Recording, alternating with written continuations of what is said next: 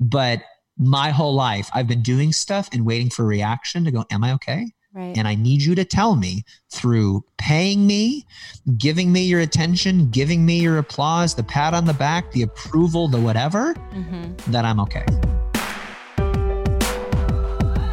Hey everyone, I'm Kara. And I'm Caleb, and welcome to the Kara and Caleb Show. When it comes to life, we believe it is so important to ask the right questions, but also to learn how to live in the tension and the uncertainty of those questions. Yes, when we learn to live in the tension of unanswered questions, we become more resilient, more radiant, and more human. On this podcast, we explore the questions that have shaped and defined the lives of our guests. And then we dive deep into the beauty and the transformational process that occurs as we wait for answers that may or may not come as we expected. So join us as we explore what's possible when we are able to rest in the tension and live the questions of our lives right now. I've got the heart of a hero, the strength of a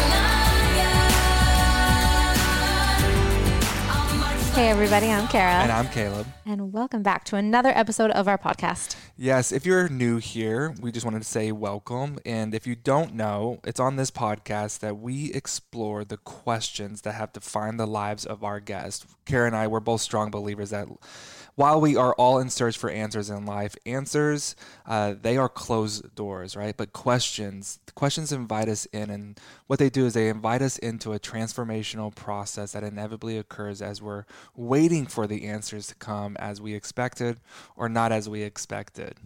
Questions are invitations. They are. So good. Yeah, we're so glad you're here, you guys. And if this episode, if it speaks to you and you're enjoying it, if you want to screenshot it and share it socially, that would mean so much to us. We really love the opportunity to share all of these conversations with the world. And we love it when you help us do that. Today on the podcast, we got to sit down with Jeff Goins. And it is so good. It really was. It was so good. I met Jeff actually at a dinner party here in LA probably a year and a half ago. And by happenstance, I got to sit next to him. And the thing about Jeff is he's the guy you want to sit next to at a dinner party. He's incredibly articulate and communicative and engaging. And we got into this really fun conversation about just the shifts in our spiritual lives. And I was like, you're somebody I want to be friends with. So since then, we've followed each other socially. And I'm so excited that he jumped on with us to have this call. I know. And this is so funny for me because when you asked, like, Caleb, do you know Jeff? And I was like, wait, what? Yeah.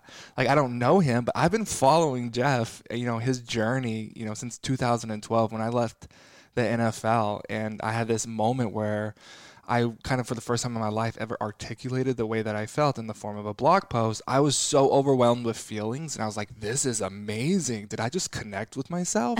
And it was something so foreign to me, but I remember like immediately doing a Google search and trying to figure out how to start a blog, right? And the first person that pops up was Jeff. He's the expert. He honestly was. Yeah. And, Jeff taught me how to basically build out my first blog, and I was writing so much at that beginning part of my journey. But the funny thing is I remember sending an email to Jeff and asking him, Jeff, I just have one quick question. Like, I've been writing, but at which point can I call myself a writer?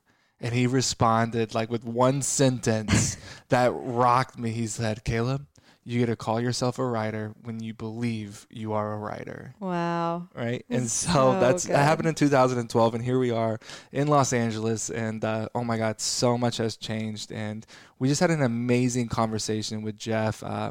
He's done so much with his life. And I think, me personally, I just have so much honor and admiration for people who are willing to dive into the depths of the deeper truths of their existence and what makes them so human. And Jeff, that's exactly what he did is, he, to use his language, burned his whole life down. Yeah. Right? He was so successful and he burned his whole life down so that he could really go and discover the deeper understanding of who is he and why is he here. It's so cool too, because his entire work is about identity and really tapping into identity. And he is someone who, even throughout this whole podcast says, I'm not done chasing after understanding who I am. And he's really doing the work to do that. So if you don't know Jeff, he's the best-selling author of 5 books, including The Art of Work and Real Artists Don't Starve. His blog is called Goins Writer, and we referenced it earlier, but on the blog, he shares his thoughts on writing, on life, and on creative work. And because his entire work is centered around identity, he believes that we all have a creative gift worth sharing with the world. And that essentially is our art. So if you have a business idea, a book in you, or some other project that you want to start, his whole goal is to help you get that work out of you and completely into the world. Yes, he also debunks the myth that artists have to starve. He loves giving people the tools to take their passion and creativity for changing the world and actually doing something with it. This conversation with Jeff is raw and vulnerable, and we get to jump into some of our favorite topics, including trauma recovery work, inner healing, spirituality, and so much more. But I will say that in the middle of our conversation, you'll have to bear with us because our lawn man, who mows our yard and who we are so incredibly grateful for him. So thankful for him. But he decided to mow our yard in the middle of this conversation. So if you hear a little bit of a hum or a loud hum, just bear with us. It's only for a couple of minutes. And as always, we really do hope that this podcast blesses you as much as it does us.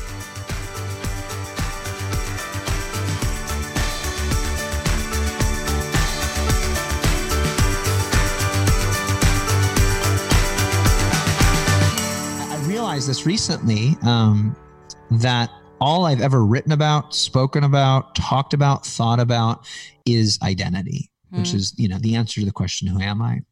I believe that activity follows identity, that you have to first figure out who you are before you go give your gift to the world.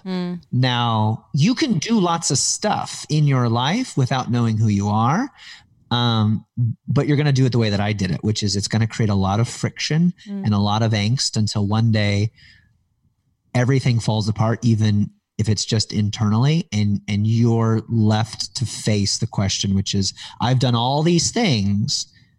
Now, who am I really? And so personally, the thing that I'm grappling with these days is, what if I don't really know? What if these feelings that I have inside of just not being okay, like, what if I lean into that a little bit? What am I going to find? And it scares me. It's interesting. I was going to say, my question is, who am I? I think the real question that I've been trying to answer, that I try to answer on a daily basis is, am I okay? Yeah. Like, everything from the amount of money I've made and tried to make. And I just did a webinar with 850 people. And there is a part of me that is being completely performative, right? Which is, I understand myself. This is like this is the least good version of myself. The most honest, but vulnerable part of me. Like, there is definitely a part of me that sees myself through your eyes, right? And if your eyes light up, I feel good. And if you turn away and don't connect or don't laugh at the it was a very funny joke. I don't understand why you didn't laugh at it. Yeah. Like, a part of me wilts. I mean, this is my conditioned self. This is the thing that I'm like leaning into and going, is that healthy? Is that good? But my whole life, I've been doing stuff and waiting for a reaction to go, am I okay? Right. And I need you to tell me through paying me, giving me your attention, giving me your applause, the pat on the back, the approval, the whatever, that I'm okay. Yeah. That's so good. Tell me a little bit about when that realization started to come to you, when you started to realize that it might be a little bit of performancism. I don't know where that comes from, except that I grew up in a chaotic home, and I retreated from the chaos, and I retreated into creativity, into music, into drama, performing plays. Eventually that turned into acting, speaking, drawing cartoons, but I think at a pretty early age, I believe that in order to feel special, in order to get attention, I had to do something. I had to do something that would impress you. Yeah. And I wasn't athletic. I was smart. And I was chubby and overweight, and I hadn't gone through puberty yet, and I had long hair and was, this is the 90s, guys. You remember? I wore lots of flannels upon flannels. And so I was often mistaken for a girl in like 5th, 6th, 7th grade.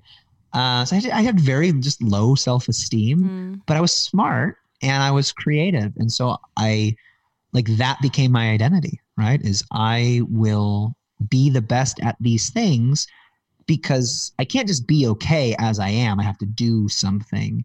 And so I got really, really good at performance, particularly creative performance and academic performance. And that was the way that I allowed myself to feel love, was by getting good grades and doing things that people applauded. Yeah. What goes through your mind now if you are quote unquote performing or doing your work and people don't respond the way you maybe expect them to respond? Is there still this internal dialogue that's happening that's questioning your worth and your value in life? And if so, how do you self-soothe or self-regulate that internal system? I'm working on it, Caleb. Yeah, it still happens. And I think the difference now is I'm aware of it. Yeah. That's big. Like today I woke up and I thought of a conversation that I had yesterday. And I thought, I said this thing and I think that person didn't like that thing. And I feel a pain in my chest, or sometimes I feel like sick in my stomach. I feel a discomfort in my stomach. So this is like codependent, deep-seated stuff that for years I just used to make lots of money and achieve fame. Like I was just like, I'm not okay unless you're okay. So I'm going to make you okay. And I'm going to hunt you down and entertain you, help you, get you to love me, whatever it is. I'm going to go over the top in terms of my performance to get you to be okay so that I can feel okay. And I still feel those triggers now, like in something as commonplace as having a conversation with a friend, me saying something that maybe offended them, and then the next day feeling bad about it and wanting to call them, text them, like aggressively and boldly hunt them down to make sure everything's cool. Right. And maybe I apologize. Maybe I buy them lunch, whatever it is, like just over the top, got to make sure everything's okay. And so I'm aware of it now. So I feel these feelings. And the most recent practice is I go, oh, I feel that thing. I'm going to breathe through it because the feeling eventually dissipates.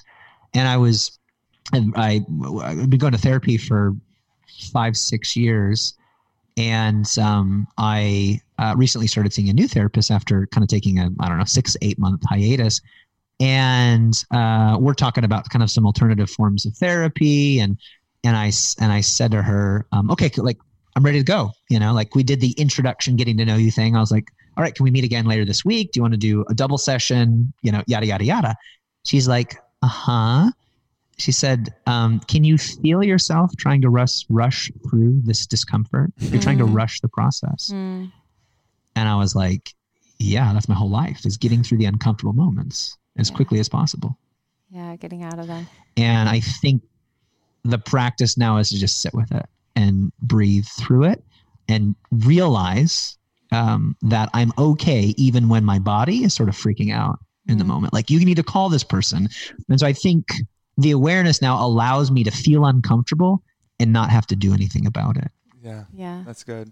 I can definitely relate to so much of this as a perfectionist, as really a 4-wing 3, and my 3 really comes out in unhealthy ways. And this desire to be seen and to be accepted, I learned at a very young age, was met through performance. And so life obviously just becomes one big performance. But I'm curious, have you seen levels behind the levels of your ambition fluctuate as you have learned how to become more aware of why you're doing what you're doing, and trying to move that motive from this need to be seen, this need to be accepted, this need to be approved of, which is driven by fear and which is an excellent motivator. But then you get to this point where it's like, no, I'm going to live from this place of radical wholeness, radical acceptance, and live from my truth, and live from this place of I'm already so deeply accepted that I don't live for the acceptance of others.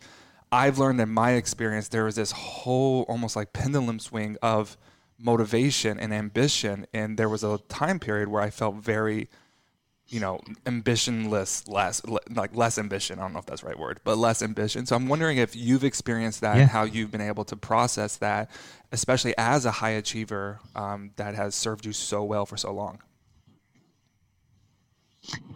Yes. Yeah. I experienced the same exact thing, Caleb. I don't know. I mean, it's fascinating, right? To hear, like the perspective of like an athlete, because it's a whole different kind of performance. And yet sounds like very similar themes. I'm doing this. I'm driving myself really hard.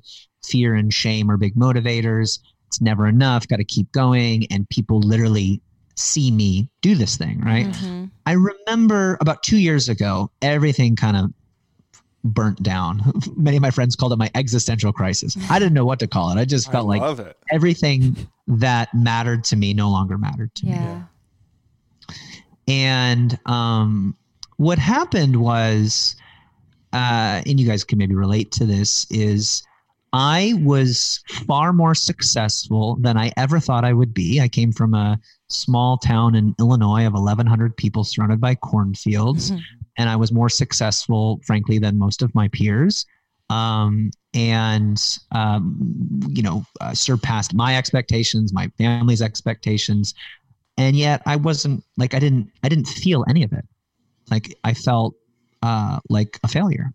Mhm. And I told a friend of mine, Ian Cron, who's a psychotherapist and a priest, Love Ian. I said to him one night on his porch, drinking whiskey, hanging out, saying, I know that other people think what I've done is success. I know that people say that's success. And all of it feels like failure to me. Like I know that. I know I can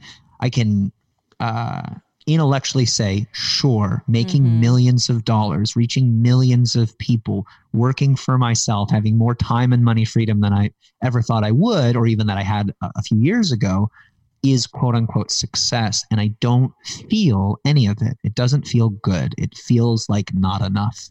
Mm. And part of that was because I knew people that were more successful than me, that had more than I had. But I also knew they had a lot of them had the same burning questions. And I noticed that some of them were happy, but I knew that their success and their happiness were two different things, meaning the Yeah. success didn't make them happy, that they were sort of independent of each other. And so, yeah, like one day I realized, oh, this thing that I call Jeff Goins, goinswriter.com, is not me.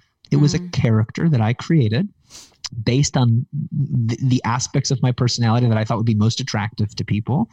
It was a character that I created to get love, and it didn't work because I don't feel any love. And 2018 was the year I said, burn it all. Like, who cares? I literally stopped working.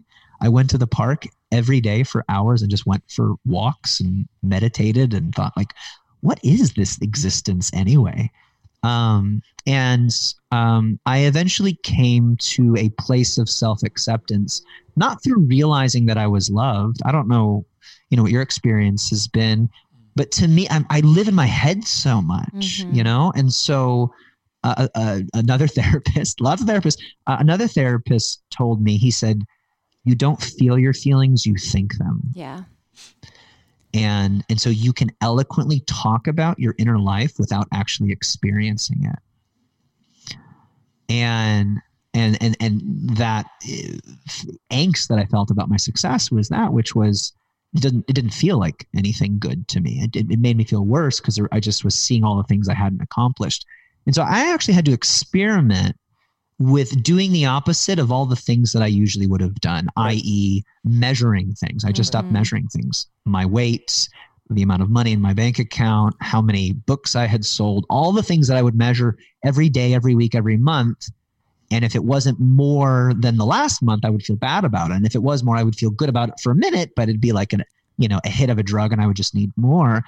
And I had to burn all that down. I had to gain a bunch of weight, just learn to trust myself by doing things that I normally would have just used fear and shame to keep myself kind of caged in. Yeah. I experimented with all of it, and I was like, what if I'm okay? Mm. I don't think I'm okay, but what if I am? And I act as if that's true. And I'm not worried about going to hell. I'm not worried about being a bad person. I'm not worried about people thinking badly about me, which was really the thing that I was most concerned about. Yeah. And I just like tried some things. I'll either die or end up homeless or not. Or and not. let's just maybe see. That's so good. I can relate to that so much. I also in 2018 had a little bit of a blow up year of life. But as you were talking, it reminded me, Can we just take a minute to acknowledge we've all blown our life up? Yes, and it's okay. And it's been the best a thing that's wonderful ever thing. happened It's to us. actually the best thing that I've ever done. I in 2018 I lived in England for 6 months, and I remember getting so many Instagram messages and like messages from friends being like, your life is so glamorous. Like everything is so great. You're living in England. Everything worked out for you to live in England and have this like epic experience. And even, you know, I think in the age of social media, we can attest to on the outside, what things look like is not actually a representation of the internal world at all. And there was this moment where I was sitting in England and I remember thinking, I am so disconnected from my life. I don't feel connected to anything that's happening. I don't feel connected to the emotions. And similarly, Jeff, I've been in therapy since I was 18, and I had the best vocabulary for describing my feelings. But to actually sit in them and feel was a totally different ballgame, and something that I didn't even know that I wasn't doing. Like I thought like, oh, I'm sad. I'm feeling sadness. But Right. it was always after the fact where I was verbally telling someone the process of how I got to that emotion. Wow. So I'm curious with you, what does it look like to really sit inside of the emotion? Has it been difficult? Was it something that you became aware of and it just became a natural thing? Or what has that process looked like? I think, to be honest, I'm pretty new to it. I have struggled with my weight most of my life. And I think when I feel uncomfortable, I assume I have to do something. I've got to, I feel lonely. I've got to call someone. I've got to pick up my phone. Got to fix it. I've got to look at porn. I've got to eat something. I've got to work out. I've got to confess my sins. I have to pray. Even like meditation became a thing to do, you know, and to just like be with it. What I mean, it's actually not hard, right? It's not hard to just sit with a feeling, as long as you can divorce yourself from the story of what's going to happen as a result of this, which is a future-oriented story. Meaning I'm uncomfortable right now and my body is freaking out. Could be like whatever, shame, fear, whatever. But in the moment, like my body's trying to protect myself and my ego is saying, if we don't get out of here right now, we're going to die. We're going to be here forever. It's going to be terrible. But the reality is, in the moment, it's not that bad. The story that this is going to last forever is what sucks. Yeah. And so this morning I literally wake up, I feel this pain in my chest, and I know like the thing that I said is not like a terrible thing. It was just a thing that I said that somebody didn't like. And I'm like, but maybe they're thinking this right now and they're not going to talk to me again. And I just want somebody to tell me that it's going to be okay, but then I don't believe it. And I just kind of zoomed out for a second and I was like, look at me telling stories about this thing that happened in the past, about what's going to happen in the future. And the truth is right now you have a little bit of a pain in your chest. That's it. Yeah. I'm going to breathe and just be here because I can't be anywhere else. That's the truth. Yeah. And the pain goes away. And I was okay the whole time. I'm okay with the pain. I'm okay without the pain. I'm still me. And as long as I don't believe the story of what might happen in the future is happening now, and I'm just be here now, I'm okay. So I think for me right now, I feel uncomfortable. I want to do something, anything. And to become aware of that and then to become skeptical, because I'm generally skeptical of everybody else's ideas and opinions and things. Is that always true? How do you know that's true? So I've started to question my own assumptions. You know, I don't believe everything that I think anymore. Yeah, that's know? good. So good. Have you read Byron Katie? I'm reading her right now. Ugh, Yeah. she's It's so that, good. right? It's like, is that true? Of course it's true. Yeah. Can you be absolutely sure that it's true? Well, Well, no. I got a question for you, Jeff. Do you think that people have to reach the epitome of success, or what they had thought was going to provide them the answers that they've been looking for, this level of achievement or success or whatever it might be, to actually realize that what they're actually looking for does not come through this upward trajectory of life, but actually comes in form of a descent, a letting go, a surrendering? Do you think people have to? Yeah. I mean, I heard a friend who is an addict, goes to Al-Anon. She said, rock bottom is a choice. Yeah. And that's the thing, right? Like maybe your rock bottom is you end up in a gutter. And mine is like, you know, a little bit of indigestion before I realize I need to eat more plants or whatever, you know? And it's like, it's not the thing. It's not the circumstance. It's not, you know, because like I knew plenty of people who were way more successful, quote unquote, than me. And I was like, I don't need $10 million to know that like 10x of what I've done is probably not going to give me, you know, it's going to give me 10x of what I have, which is the same, like not that much. Like I had seen enough people go down the road that I was on that were just as unhappy as I was, right, or had just as many questions, or they were just as insecure as I was, that I knew I didn't need to keep doubling down. I mean, for 5-6 years, I doubled my income every single year, year over year over year. And so it was just like, okay, well, last year I made $250,000. This year I made $500,000. Next year I'm going to make $1 million. And it just kept going. And I was like, I'm not doubly happy every year. I'm like, not even, right. I'm just kind of like, this is lame. You know, what's the point? But the goal was so important to me. I do think, Caleb, that we have to chase enough illusions to realize that we're chasing after the wind. That's good.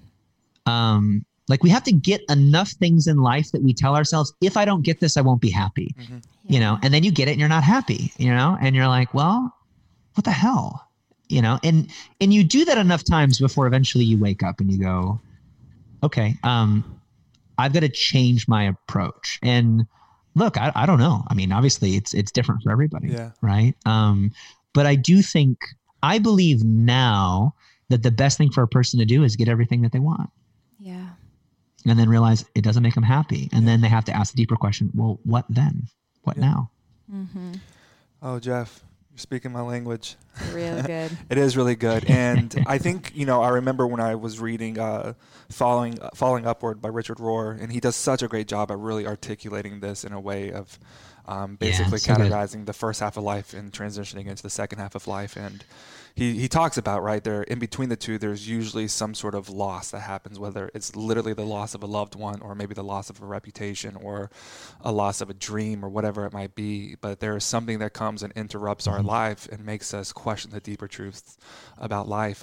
Another psychotherapist, Henry Swift Deer, who I just admire so much, really talks about it in forms of our first half of life is our survival dance. It's our need to be seen. It's the way we create our ego and everything that we've talked about. But then the second half of life is our sacred dance. And I'm personally very passionate on creating space to help people walk that journey through that liminal space of unbecoming, of undoing, of unraveling everything that they thought to be true in life, so that they can actually step into that sacred dance and experience life in a way that they were truly created to experience life, which I would even argue is the kingdom of God being advanced here on earth, and what Jesus actually was referring to when he would call it the abundance of life. How, as you have been working towards stepping into your own sacred dance, what are some like things that you have noticed, whether small or large? How has life really changed for you? Because I know for me, like, food tastes different, right? I actually smelled the roses from the rose garden. I was taking a walk, more just integrated into my body, and it was just this complete transformation of an experience of life for me, and it's really elevated my experience. I'm curious if there's like real life examples of how it's changed for you. I think I have a greater sense of humor that's about the story that I'm living. Meaning, it used to be life or death. Have this conversation, make this money, impress these people, and if you don't, you're a bad boy.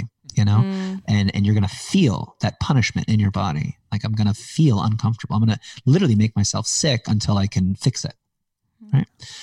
And now, like, even today, I was like, and you're kind of a crazy person, like, you're a little bit crazy because you said this one thing and you actually think that this person is thinking about you, talking about you. Can you know that's true? Do you have any idea that this is true? Is this happening? You have no idea. And I can watch the lower self version of me. I think in terms of true self, false self. I can watch the ego freaking out, trying to protect me. Yeah. And because I live in my head, I'm trying to live in my body more, but I really have spent my life living through ideas and stories. It's so funny. It's hilarious to, look at a dwindling bank account and go, look at you freaking out about that right now. That's funny.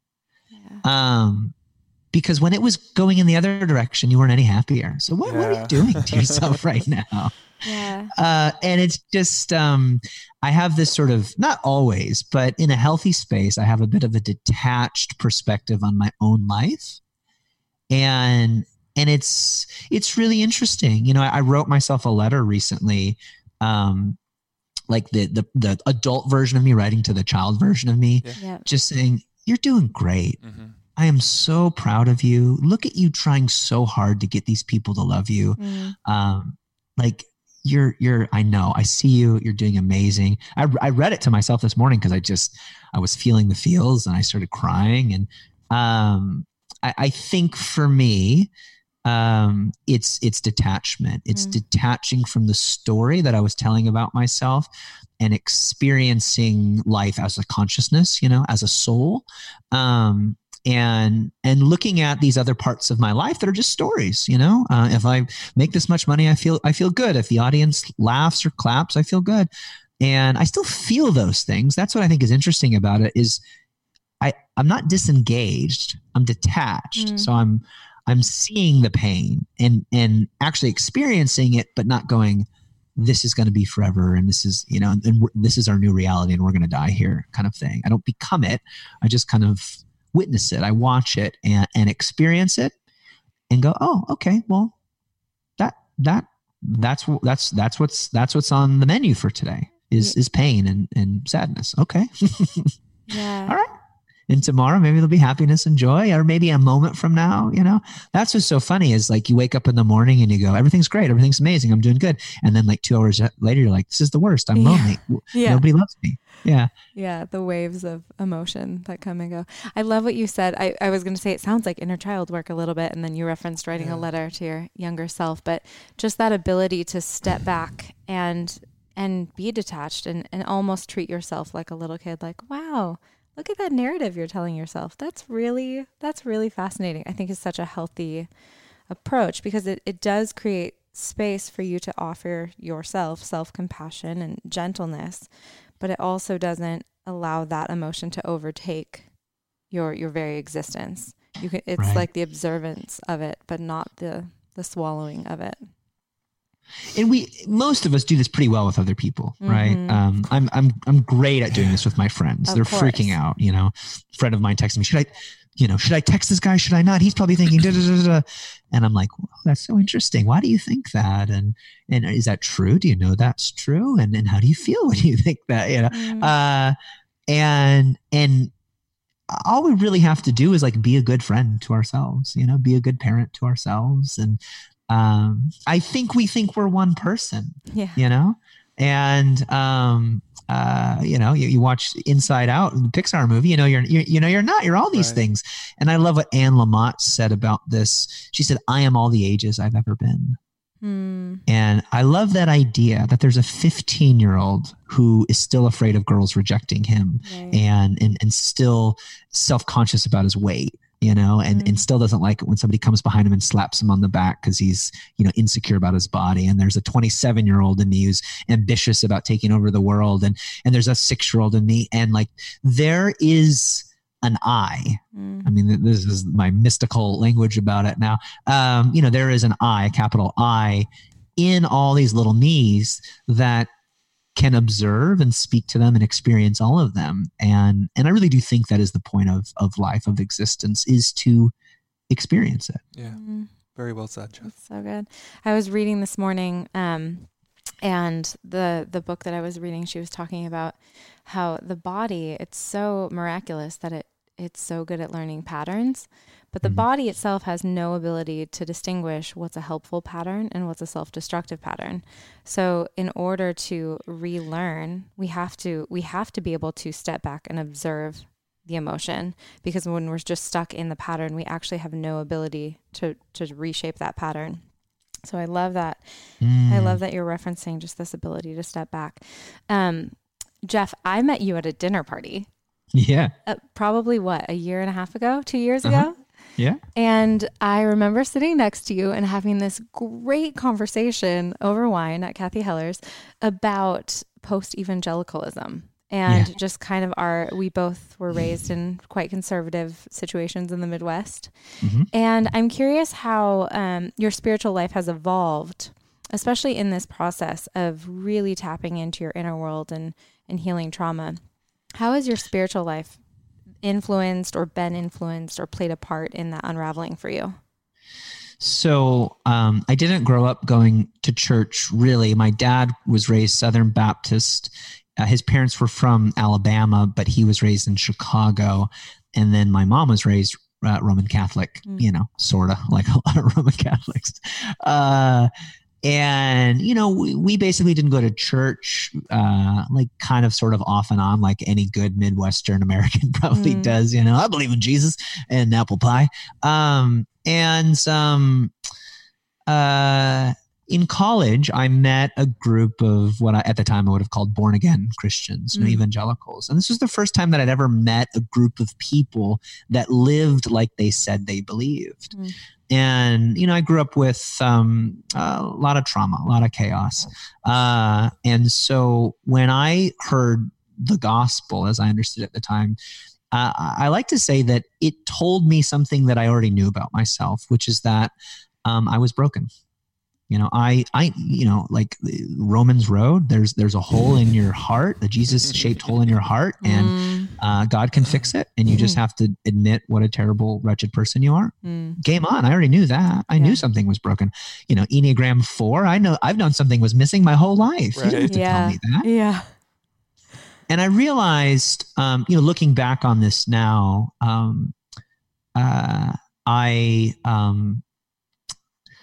I never wanted to be good. I just didn't want to be bad. And there's a big difference. So being good was a way of not getting punished for being bad. Good grades, making money, becoming a good Christian, succeeding. These are all just different versions of good for me. And every time I crossed the finish line, I would just move it out another 20 yards and say, keep going. Yeah. So when I became a Christian, I was like, I'm going to be the best Christian possible, right? So I'm going to read the Bible, pray and fast. I'm going to be a missionary. This is the best version of a Christian. I don't know if you knew this, but that's what it is. So I go do that. And then I get into, Holy Spirit stuff and, speaking in tongues and, all this stuff, second baptism, just like, is there more to do? I'll do it. Is there ways to be better and improve upon this? And so what I do with almost anything, people talk about minimalism. I'm a maximalist. Yeah. I will do everything to excess, eat, drink, sex, whatever, like give me all of it until I'm sick of it. Right. So I studied religion in college. I was going to become, full-time, go into full-time ministry as a missionary, whole deal. And did. And I just took the thing as deep as it could possibly go. And, in 2018, I was like, this doesn't make any sense to me anymore. Yeah. And I remember running into a friend one day. this was a few months after I'd said all the things that I'd ever done didn't feel like success. They felt like failure. And I was just trying to figure out the God thing. And I wasn't like, it wasn't political for me. It wasn't like they don't like gay people, you know, like it wasn't any of that. I mean, Right. those are fine things, but I didn't have a problem with any core theology. It just didn't resonate anymore. And I didn't know why. And I didn't know what it meant. Because if you were to ask me, do you believe in God? Do you believe the Bible is true? Do you believe that Jesus is the Son of God? Yada, yada, yada. I would go, yeah, sure, of course. But it wasn't working for me anymore. And I remember running into a friend one night after going for a run and stopping at Whole Foods for a bar of chocolate because I believe in balance. Me too. I said, I feel like evangelicalism, I feel like the church, as I understood it, you know, is like being in the ocean, treading water, having conversations, keeping your head above water. And you're describing what the ocean floor looks like. And I'm so tired of treading water. I said, I'm just curious about what it's like down there. Yeah. And I had said this a couple of times to some people, and they're all like, yeah, I'm tired too. I'm tired too. And I had some other friends who were like, yeah, but just stay tethered to the dock. I was like, the dock? We're in a lake now? What are you talking about? What dock? Stay tethered? And I remember I had a friend say this, a pastor friend say this. He's like, you got to stay tethered to the dock. I said, what's the dock? He said, well, the dock is truth. The dock is scripture. Wow. I said, oh. I said, you think God is the dock. I think God might be the water. The water. Where can I go to escape your presence? When I ascend to the heights, you are there. When I descend to the depths, you are there. I can't get away from you. And so I'd said this to a lot of people, and then I said this to my friend at Whole Foods over a bar of chocolate. And he said, you know what's down there, right? I said, I have no idea. He said, everything. And he was right. Yeah. So how do I think of my spiritual journey now? I was trying so hard to hold it together with the right answers. And I would never say, you know, I'm not a Christian, because I think that is a wonderful tradition that brought me into reality and woke me up to a deeper way of being and living and experiencing life. And I remember having a conversation with somebody else where they were like, so are you an atheist now? Like, you're agnostic? And I was like, I don't know. I'm not sure. Yeah. I don't think so, but I also don't care about words anymore. You know, and probably like if I had to put a title on it, I like the term mystic. You know, I'm into Richard Rohr, Anthony DeMello. You know, I like that stream of tradition. I also read a lot of Eastern mystics and stuff as well. But you know, I said to somebody, I said, the best way that I can think of it is I didn't walk away. I didn't walk away from anything. I went deeper into it. And I am very fascinated with when you get deep into any tradition, Islam, Hinduism, Judaism, and Christianity, when you get into the mystic literature, it sure sounds like they're talking about a lot of the same things. Yeah, absolutely. Absolutely. There's always ego death. Yeah. There's always a transcendent connection with all things. At the root of everything is love. And I find great comfort in that. And there is a younger version in me, a much more legalistic version of me who goes, but they think this and you think that and da da da. But yeah, I'm kind of okay with it all. Yeah. And Okay. I think all is well. And our stories are what prevent us from the reality of love. And so I've got a lot of work to do working through these stories. But I you know, it's interesting. I'll read the Bible or something. And I'm not one of those deconstruction kind of people who are like, it's all bull crap. Right. But it has a different tone to it now. And I Yes. go, you know, it's like you, Caleb, talking about smelling the flowers. It's like, oh, that's what that means. That's it. Yeah. That's what that, I thought it meant this. I thought it meant Jesus was coming back with his angels, but it might mean this other thing. And Yeah. that's interesting. Wow. I love that. I have to tell you, I have the word water, the water tattooed on my back. Because similarly, I had a experience probably in 2017 where my entire understanding of God came down to the water, and I realized I had been living my life on the shore and dipping my toes in and playing on the shore. And I read this beautiful poem called Breathing Underwater, and it's in the Richard Rohr book. And she talks about like leaving her home on the sand to build a coral castle under the water. Yeah. And so now when I reference my spiritual life, I actually say like, I'm in the coral castle, or I'm underwater. And I love that that's like a theme that you understand. It's so good. Yeah. So good. I think what you just really experienced has been like the deeper longings and cravings that I've been after, you know, I guess the majority of my own life. And that I realized what I was experiencing was being told on how to tread so well. And I could out-tread anybody. Yeah, But same. nobody taught me how to just sink to the bottom. And I remember when I moved to Canada after walking away from the NFL and walking into this church and looking at this pastor and saying, "Sir, you don't know me, but I need help. Can you help me?" And he said, "Yes." And I remember one of the first things he said to me, he says, "You're looking for what we call resurrection life." And he says, "But the problem is you haven't lived a resurrection death. You can't resurrect something that has not yet died. Are you ready to die?" And I'm like, "No, like, what are you talking about?" And I remember him walking away, and he looked at me and he says, "Caleb, you're trying to find the light, but you first have to learn how to live in the dark." And that journey of just falling and letting go, it was a complete shift in heart posture too, because my entire heart posture has been this posture of willfulness and willpower. Now it was wrestling your heart into the posture of willingness, a willingness to let go, a willingness to surrender. And what you find at the bottom, you did such a beautiful job at just articulating that, is really the life that we're all looking for. And the thing is even Rohr talks about how, like, regardless of what religion you've grown up with, it's like we're all connected to the same breath. We're all connected to this one God. And it's redefined and shaped my understanding of my own Christianity. I'm a Jesus guy. I love Jesus. I'm a Christian, but wow, it's made me look back in retrospect and be like, I was living such a small life with God. Like, I have put God in the smallest box, and I'm still trying to deconstruct that box.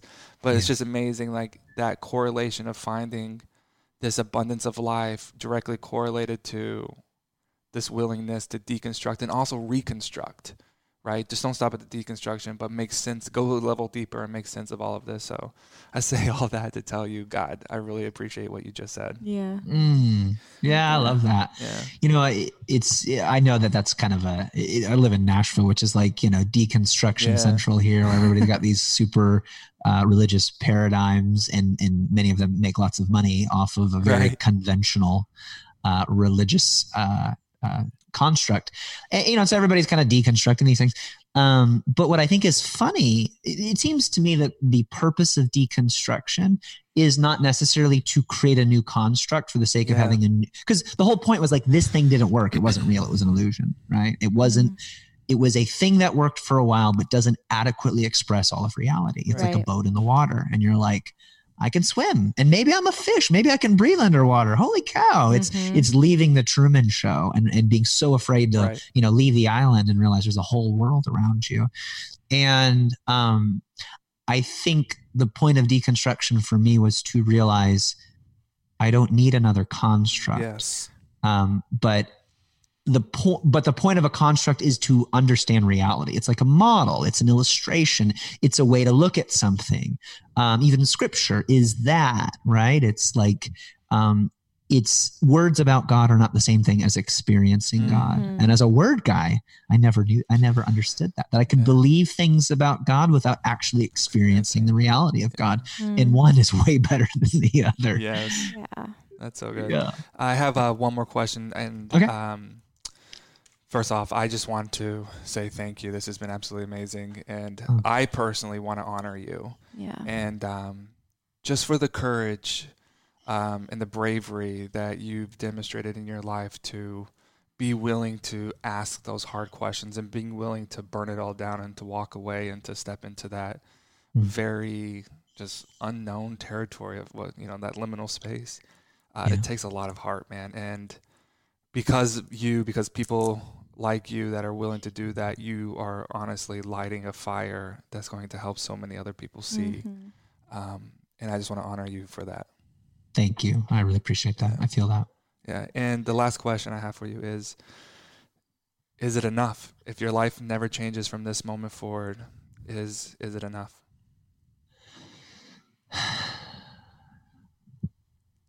Is it enough? No, it's not enough if I continue to live with the stories about myself that I've told. I think I've accomplished enough. I've experienced enough that I can plumb the depths of those experiences and the meaning that it creates and discover around those experiences. But if I stopped exploring me, no, I don't think that would be enough. Now, success, money, people knowing me, at least as far as I've experienced, I've gone in the opposite direction, meaning like I'm making less money, I'm reaching fewer people. My goals have shifted quite a bit over the past few years, and I feel quite satisfied in that.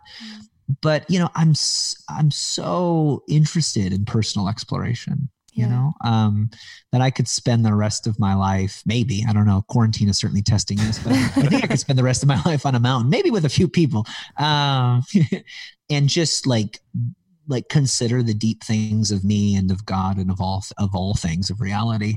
But I don't think it's enough for me to go, I am what I think I am, because I think I'm a lot more, and I want to spend the rest of my life figuring out what that is. There's this, it's been attributed to C.S. Lewis. I don't know if he actually said it, but you don't have a soul, you are a soul. And I love that TED Talk called Stroke of Insight, where the neuroscientist has a stroke. She dies. Her consciousness leaves her body. She's sort of like floating around, and then they revive her, and her soul kind of gets sucked back into her body, like in Ghostbusters. And she has this thought before her consciousness re-enters her body, however that works, before she gets, revived. She literally dies and gets resurrected, right? She has this thought, how can all of me fit back into that little body? Wow. And I think, Caleb, you're talking about death and resurrection. I think all three of us are describing similar experiences of an earlier story, an earlier version of ourselves dying, and really us recognizing some transcendent part of ourselves, recognizing that's not me, right? That's just the body. That's just the meat suit or whatever. It's the ego. And we connect with a much more transcendent part of ourselves. And so when I think about success or launching a book or having a podcast or whatever, I think, cool, that's a body, right? That's a construct. How can all of me fit into that? It can't. But the very nature of a dual universe is the immaterial has to find matter. It has to express itself through matter. Richard Rohr talks about this in The Universal Christ. That's God, Christ is another name for everything. And the first incarnation is the Big Bang, and the nothingness becoming something, the singularity, and the singularity expressing itself through everything. And I think we do that in life. Our souls find ways to express themselves through success, failure, achievement, heartbreak. And I think that's the game, is to continue to find ways for this limitless, transcendent part of ourself to express itself through this thing that we call life.